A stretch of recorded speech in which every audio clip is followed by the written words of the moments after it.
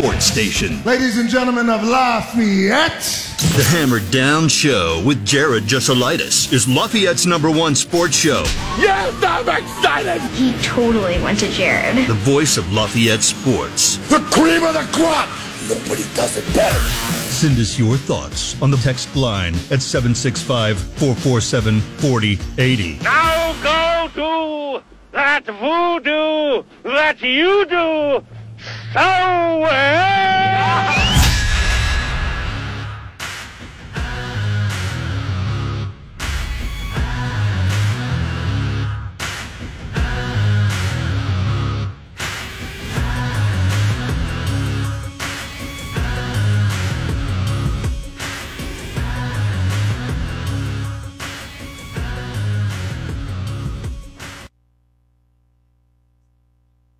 Got Sam King.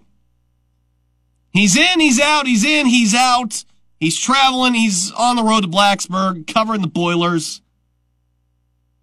I think they finally got him back on track. So, yeah, we're going to hopefully have him on about 3:30. We'll have Sam. We'll talk some Purdue with him. We'll talk some high school with him as well. We're also going to talk about opening weekend for your Bears and your Colts. We got lots to get to. Lots to get to. So why don't we go get started? Like we always do, let's get started with Need to Know News. Here's your Need to Know News. All right, Purdue soccer got out to a 1-0 lead over 25th ranked TCU, but unable to hold on to that lead in the second half. They gave up 2 goals, 2-1 the final. Lauren Omholtz with a lone goal for the Boilers. They're back home hosting Western Kentucky on Sunday. Admissions free at Folk Field. Farmers Market on Sunday before the match. And dogs are welcome on Sundays at Folk Field. And it seems like it's going to be a pretty darn nice day. Like sunny, 70, upper 70s. Yeah, 1 p.m. on the pitch at Folk between your Boilers and the Hilltoppers. Cubs lose game 1 to the Diamondbacks last night, 6-2. Javier Assad, no strikeouts. That doesn't help things. He wasn't too bad, 5 1/3, 7 hits, 3 runs allowed though. Bellinger and Suzuki both extended their hit streaks. Nico Horner went 2 for 4. We got game 2 going on as we speak. Jameson Tyon, look at this. 3 innings, no hits, 1 walk, 5 Ks on 42 pitches. It's been a good start for him. Zach Gallen has matched him, though. 3 innings, no hits, and 5 strikeouts as well. So we got dueling no-hitters as we head into the top of the 4th inning. I forgot to check here. Last night's results fully. It did come to an end. Okay. So, Seiya Suzuki's double streak, which he had extended to 4 games, has come to an end. But his multi-base hit streak remains at 5 after he got a triple last night. So, with that in mind, here's how we're looking right now, if you're a Cubs fan. Brewers did not play last night, so the gap is now 2 games. Brewers are in the Bronx tonight to take on the Yankees. Dodgers destroyed the Marlins last night. That helps out a little bit. No Philly. Marlins will take on Philly for a 3-game set this weekend. So the wild card race, as of this moment, Cubs in that 2nd spot. 3 clear of Miami. 3.5 clear of Arizona and Cincinnati. And then they're behind Philadelphia by 2 games. White Sox are going to play baseball tonight. They're in Detroit. Mike Clevenger takes the mound against Reese Olson.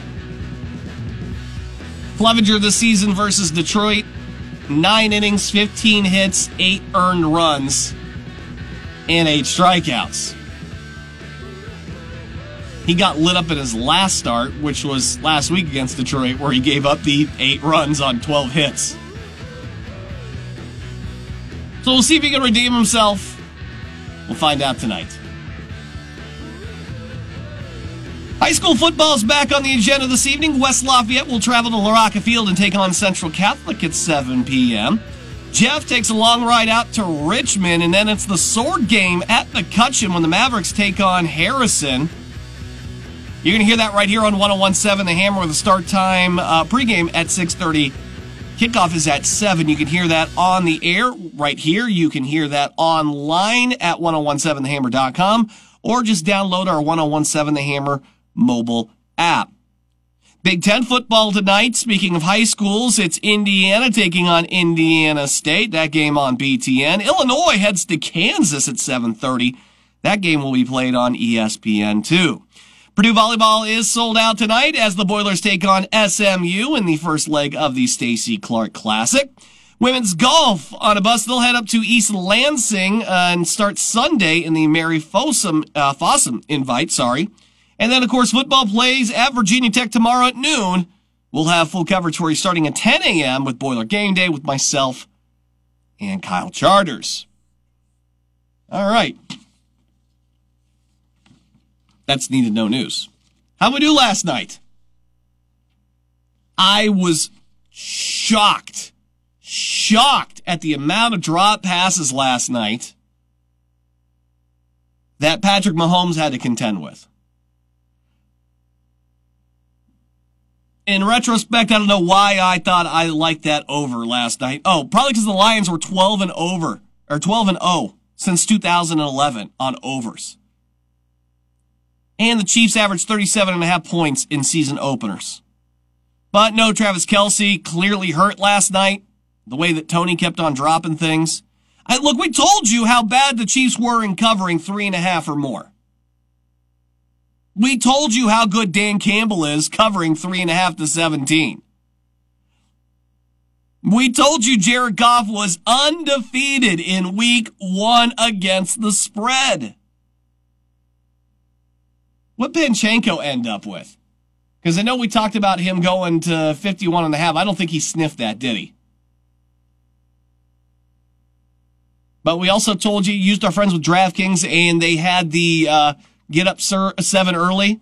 I mean, you cashed that Lions bet if you listen real quick. Yeah, Panchenko didn't come anywhere. 23 yards. Ugh. It's not great. Not a great night if you had a Kansas City receiver either. Just so many drops. I don't how?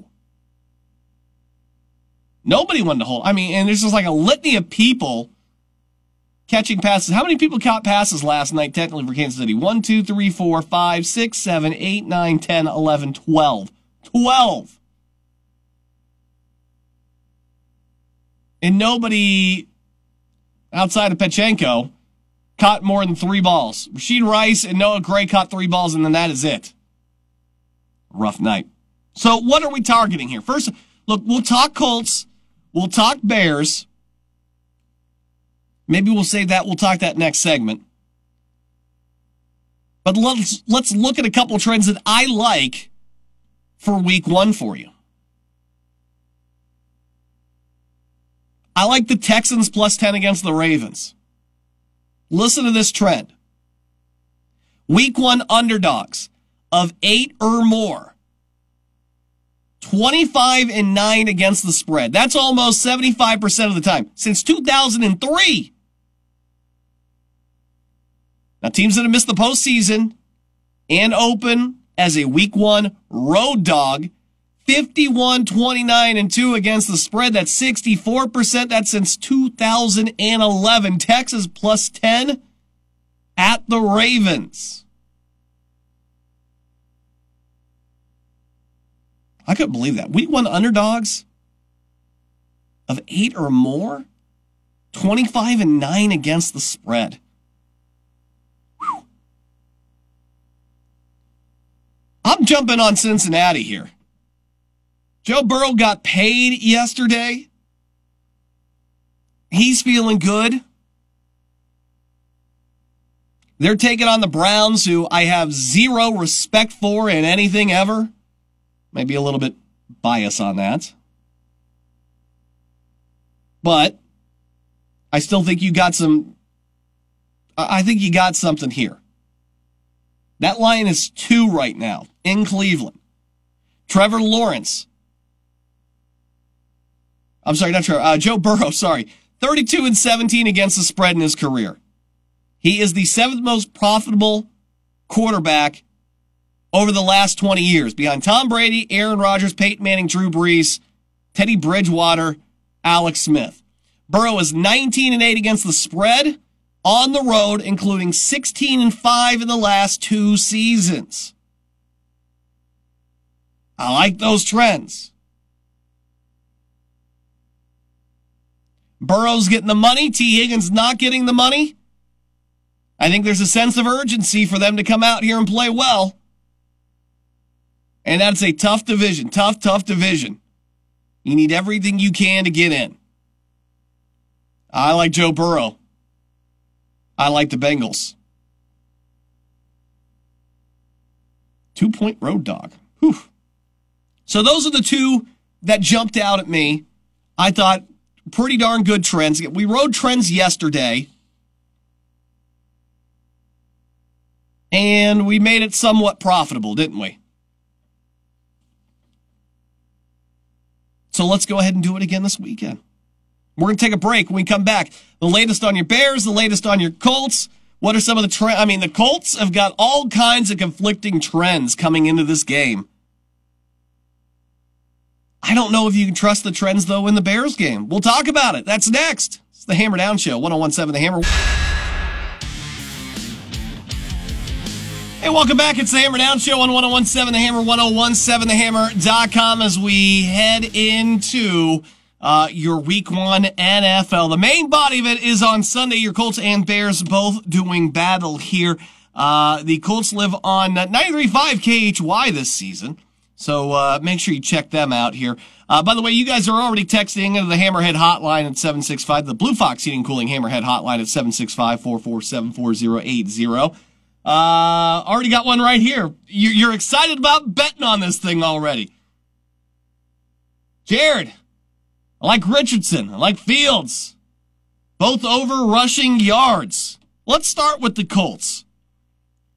Richardson at 46.5. It's what I got on DraftKings. It's what I'm using. It could be lower someplace else. I mean, look, the thought there is that it's a young guy who is probably looking to scramble sooner rather than later, right? To try to make plays with his feet.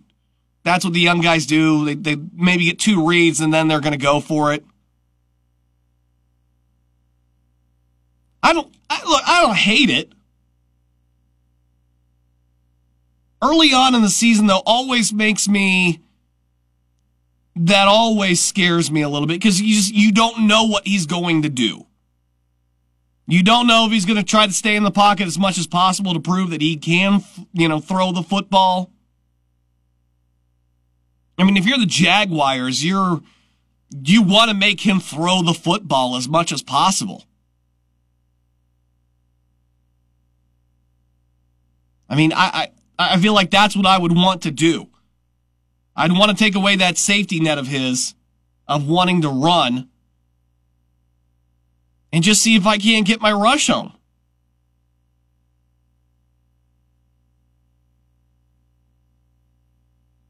I mean, if that's the case, I don't know how much I like his. Fields might be a different option. Look, you're talking about the Jaguars. Colts are going to come into this thing pretty darn healthy. And 4.5-point home dogs. I like home dogs usually. That gets my interest going.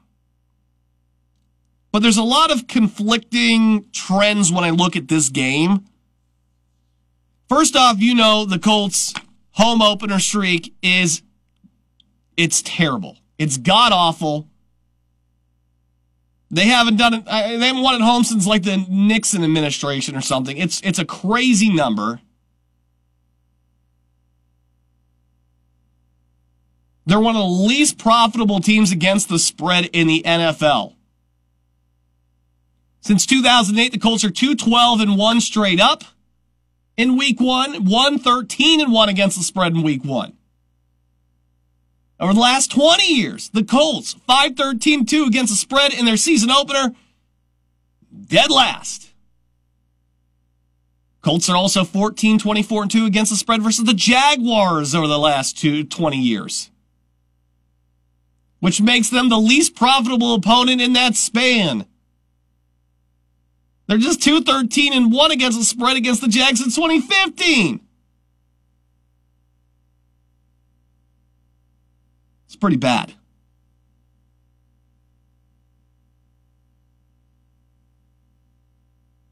But then I look on the other side, and things working against the Jaguars in this one. For example, we know that the home team in this series has won like what? The last, what did we say? It was like 12 or 14 something. That's pretty good. But Trevor Lawrence is 4-14 straight up and 7-11 against the spread on the road in his career. They did win the last 4 games against the spread last season on the road. 2 of them were at Houston, though. Does that really count?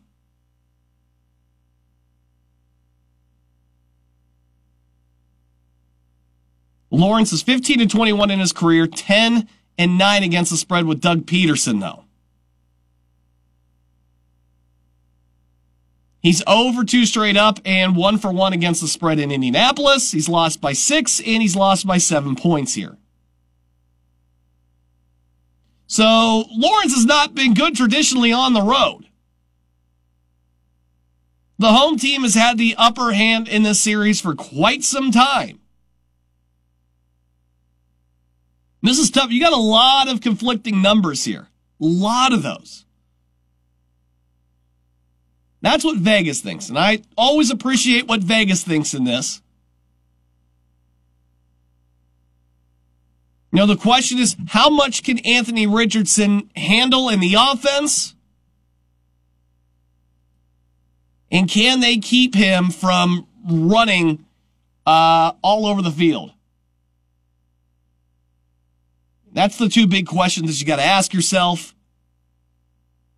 I think they can do okay with that.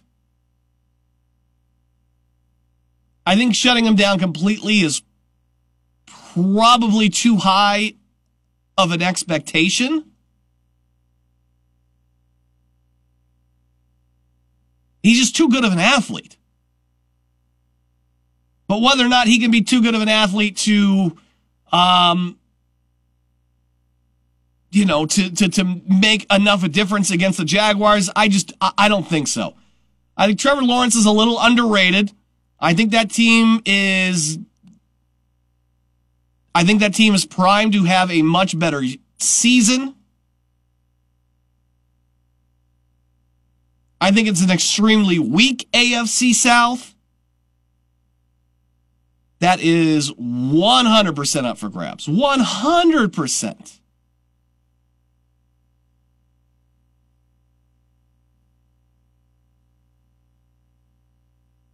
So yeah, look, I think you could take a flyer on it, on those yards if you want to, bud. But the payout's like -130 on it. I think there's better spots. Something in my gut just feels like the Colts find a way to win this, or at least cover. I think having Shaq Leonard back too definitely helps you as an Indianapolis bettor and as an Indianapolis fan.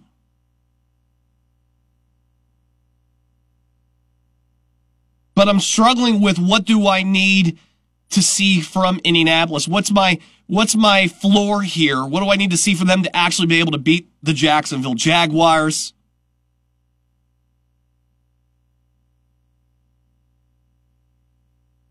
But I'm willing to go with I'm willing to take the mystery box that is the Indianapolis Colts against the Jaguars this week. On the other side, Bears fans are well aware of their record versus the Green Bay Packers with Aaron Rodgers. So as I look at those trends that you have going into this one with how you've been against Green Bay, I almost have to throw a lot of that out of the window, right? Because he's not there anymore. He can't hurt you anymore. Matt LaFleur still is there. 13-4 against the spread as an underdog. 42-29 against the spread in his overall, in the whole career. Now, Justin Fields just 8-17 against the spread. I expect better things out of him. Looked great in the preseason.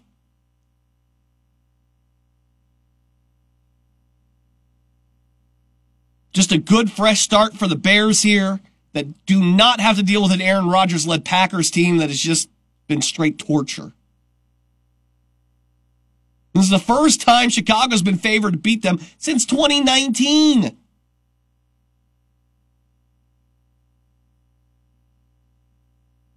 I'm a believer in Justin Fields.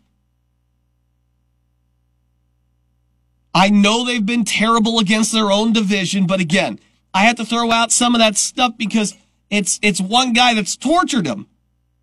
For how long?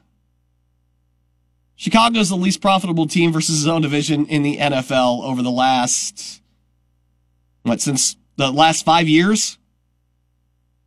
That's not good numbers. I like the Bears this weekend, though. Why not? I don't believe in Jordan Love. Do you believe in Jordan Love? Oh, sure, NFL Network, all these people, they want to throw that down cram that down your throat. But I'm talking only having to cover 1.5 at home against the Packers. New quarterback.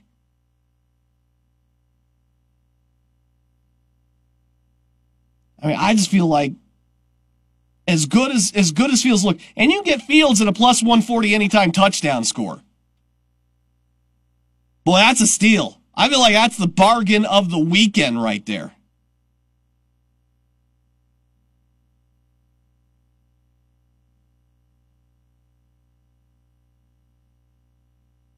Justin Fields, anytime touchdown scorer for that late Sunday night game, plus 140.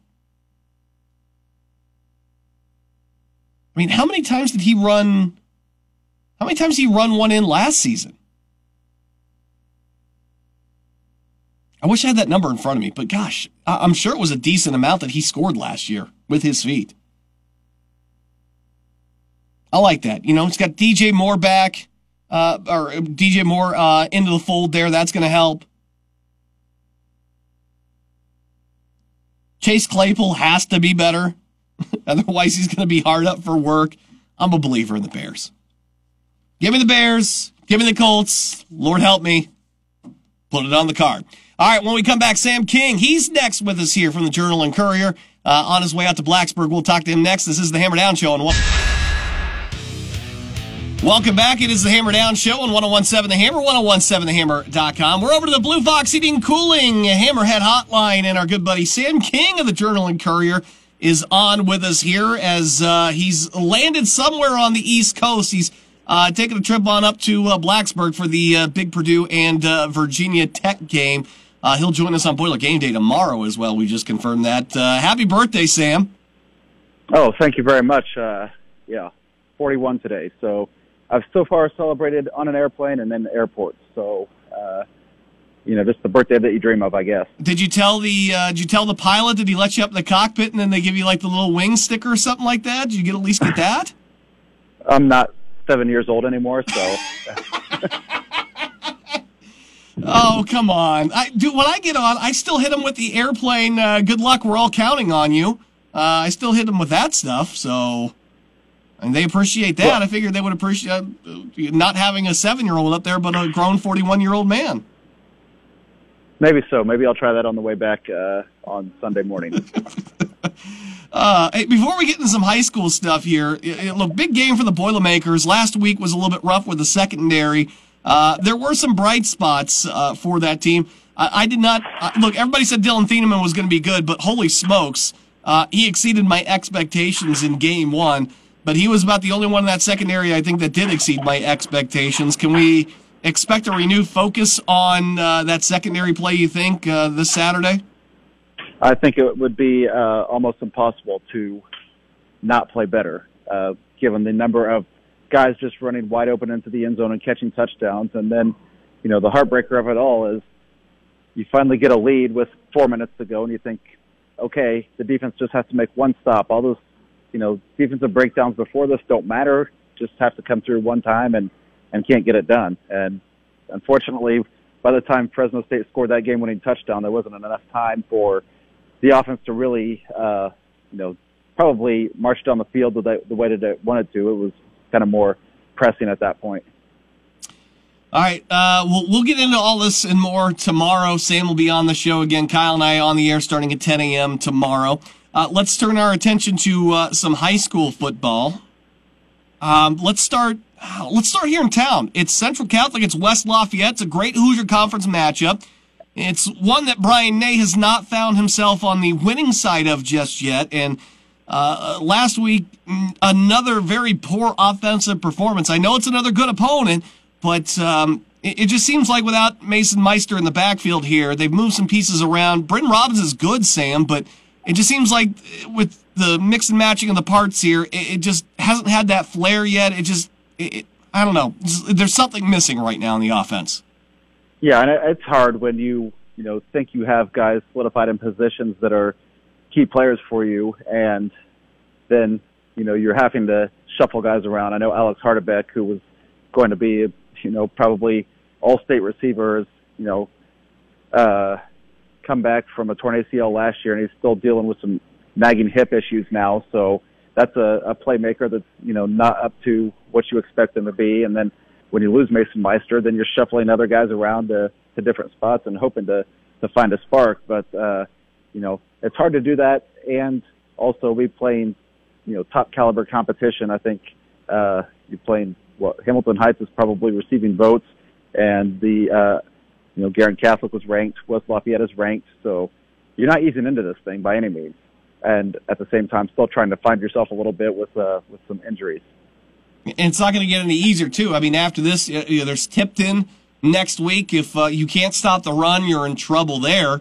And then, you still have Twin Lakes coming up in a couple of weeks. And I think they made a coaching change in the offseason. Some guy I've never heard of, Kevin something or other. I don't know, maybe you remember that. Yeah. But I mean, there will be a storyline there when that game happens, for sure. Yeah, storyline. You can't wait to write that article. I already know you. You've got that thing 3/4 written already. But like I said, it's not going to get any easier for Central Catholic. And then you get a West Lafayette team that seemingly found its stride on offense last week against Tipton, 39-0. Carson Kitchell throws for 4 touchdowns, 400 yards. He was darn impressive there. That seems to be that's the West Lafayette offense that you're used to seeing, Sam. It's fluid, it's up-tempo, it does what it wants, and it seems like the first time here in a while, they were finally able to do that. Yeah, and usually I go out to practice on Wednesdays at West Lafayette, and Carson Kitchell is warming up and throwing passes to whoever's out there, and we just kind of chit-chat a little bit. And I think last week one of the comments he made, which I thought was funny until I looked it up and it was actually true, was, I think I have more punting yards than passing yards this season. Don't have to say that anymore, so it's nice to get that good one. But Benny Speaker had a couple of big touchdowns last week. Liam Burton, who's the guy they really needed to get going, had a couple of long touchdowns. And then you couple that with what Dawson Martin can do, and now you're implementing freshman Kojo Steffi into that too, and you kind of got a 1-2 punch at the running back position. I think you're starting to see a young team that had playmaking ability, as you said, kind of find itself to where it's like, this thing's going to be rolling. It's not supposed to be a perfect thing 1 month of the season by any means, but week 9, week 10, you want to have it perfected. I'm going to get ready to, probably the halfway point. I'm starting the campaign for Carson Kitchell for the Journal and Courier punter, the all-area team. I'm starting it. We'll print up the hats, the T-shirts, and everything. The campaign starts in a couple of weeks, buddy. Be prepared. I look forward to it. I'll let him know that. You actually, look, we had Shane Fry on the program yesterday, and I brought this name up, and then shockingly, I see it in the Journal and Courier this week here, too, is Porter Mitrione. 17 tackles last week as a defensive lineman. I know folks locally probably recognize that last name, But boy, he is making his own name for himself, that's for sure. I mean, he's been great the last couple times we've seen him, but dude, 17 tackles. How? How is that even possible?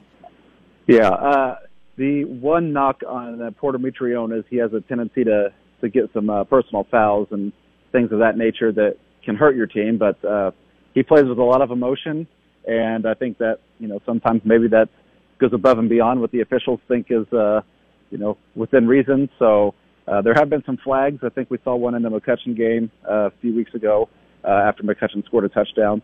But, yeah, he's a player. He got into the lineup late last year. He had at least one stellar game that I can recall that I was at last year. And now he looks, to me, he looks taller. He looks bigger, stronger. He's a lot faster from track season last year. And I think that he kind of showed his explosiveness there. First in that McCutcheon game, I think he had 3 or 4 tackles for loss. And then last week he had, 4 again and 17 tackles, like you said. So he's definitely an impact maker. And I think that, when you have a guy like that, it makes everybody else's jobs easier. The David Curls and Ian Solkowski's and, the DBs on the back end, because you kind of know you have that guy that's going to put pressure on the quarterback consistently, and then everybody else does their job, and it makes it a 39-0 outcome. All right, next game, Jeff is going to take the long trip out to the border there to go to Richmond. I don't know that we need to spend a lot of time on this one, Sam, so just answer me this. Who will do a better job at slowing down the Broncos tonight? The Broncos, the Richmond Red Devils, or the traffic cones on 465? Who slows down Jeff the most tonight? Well, that's a long bus ride, so I'm going to say typically teams that go on that trip take a stop halfway somewhere and get out and stretch their legs and whatnot. I don't know if Jeff is doing that or not, but I'm guessing that the trip will be the longest part of this because it should be a running clock. Although the Broncos, up 29-0 last week in the first quarter, and you thought, here's a chance to put this team away, and they just seemingly let that team not necessarily compete against them, but hang around to where it was like, kind of get that touchdown to get this running clock going, and then you make mistakes, and those are things you can't do when you play good teams. But unfortunately, Tech was not a good team. Richmond is not a good team, so this is where you hopefully just get some confidence, get going a little bit, and build off of the mistakes that you had last week. Of course, the big one tonight that you hear on 101.7 The Hammer, it is the battle for the sword. We're at Ellison Stadium where the Mavericks are hosting the Raiders. The Raiders have been pretty darn successful in this rivalry game for quite some time here. We've seen McCutcheon a couple of times out here. We feel like they're improved, especially on defense, but, I think this Raider offense somehow was still a little bit underrated. They just have so many weapons out of the backfield. With that massive offensive line, they could really lean on you. So, McCutcheon's got to attack with the speed. So my question, Sam, is does McCutcheon have enough speed to somewhat keep this Harrison offense in check, or at least close enough to give their offense a chance to win it for him? Well, I think that, yes, athletic-wise, they match up pretty well. It's, Harrison's line is going to be every team that plays Harrison is going to tell you we haven't seen this kind of a size on the offensive line, and that's because there isn't lines that are 315, 340, whatever it is, all the way across the board, all 300-plus pounders. So that is the interesting dynamic. I think McCutcheon is helped by there should be a couple of guys back on that defense who have not played a game yet this season, who were starters last year, and that should be a big boost if those guys do play. So that helps a little bit and kind of fill some areas that have been weak spots on a defense that, like you said, has been really good here the first few games of the season. So that's going to be kind of interesting. Can they stop Harrison? Chris Ferguson is going to be the fastest kid on the field, the Harrison running back. Carter Kanoy is sneaky good, both receiving, running, and then they've got a lot of other playmakers like Blake Soldati and even Ethan Pop, who doesn't get a lot of yards and touchdowns, but, man, he's an all-state wrestler and a big, tough, physical kid that, he's capable of going off at any time. So you're going to have to match them athlete for athlete, but also account for that size on the offensive line, and how can you limit those runs where they try to go up the middle. And I know Harrison doesn't have the super big flashy names on defense like they have in the past, but that's still a very good. I think they're very solid, especially in that front seven there. you really need Owen Smith to kind of go off here, right? He's got these big targets. Guys like Mark Fell have been doing a great job. Reiser was great in that game against West Side here, but they got to build some consistency, I think, in the passing game tonight, Sam. Yeah, and Owen Smith is a capable quarterback who, when you look at his stats for his career, completion percentage isn't great. The passing yards probably aren't great for a kid of his caliber, but he has the capability to beat you with big-time plays, and we saw that against West Lafayette with him throwing some deep balls down the field that hurt the Red Devils. So you're going to have to get some of those plays against this defense, which hasn't given up many points this year, to be honest. So what do they give up?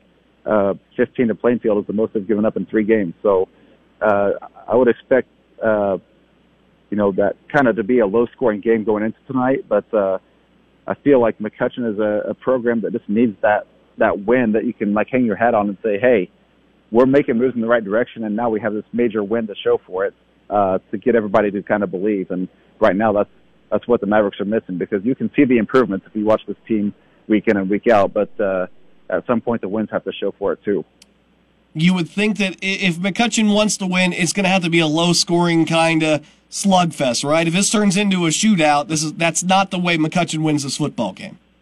No, and we saw that when Harrison played West Lafayette in week 1. It was, kind of a defensive battle, 14-0 type thing going into the fourth quarter, and then Harrison's offense just kind of blew up. And you've got to avoid that.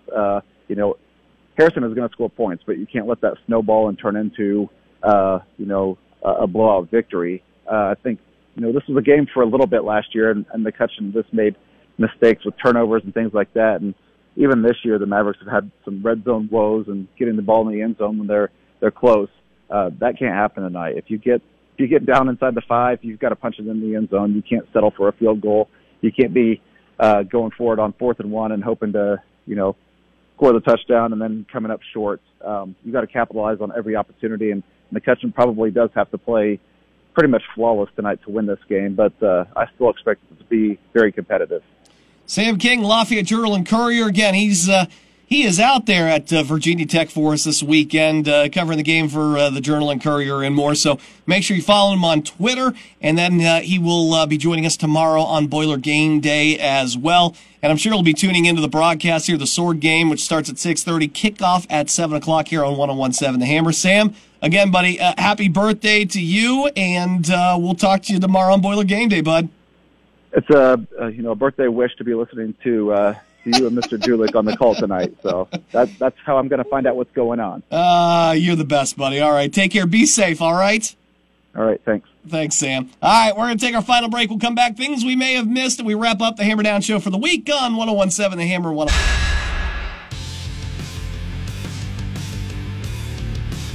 The Hammer Down Show on 101.7 The Hammer, 101.7thehammer.com. About ready to wrap it up here for the week. It's going to be an exciting weekend here. Starting tonight, Sword game, 6:30. That's the pregame. 7 o'clock with the kickoff. We'll be at Ellison, myself and Jeff Julik, and we'll have all of that action. So football starts here tonight. Tomorrow, Boiler Game Day starts at 10 a.m., goes all the way up till kickoff. Myself, Kyle Charters, a plethora of special guests as well. We'll get you ready for Game 2. We'll break down what happened in Game 1. You don't want to miss out on that. After Boiler Game Day, we will have Notre Dame and NC State for you, followed by Oregon at Texas Tech. Do we have NFL Week 1 covered for you? Absolutely. We've got NFL Week 1 for you. Starting at 3 o'clock, Philadelphia, New England. We got Sunday Night Football, Dallas and the Giants.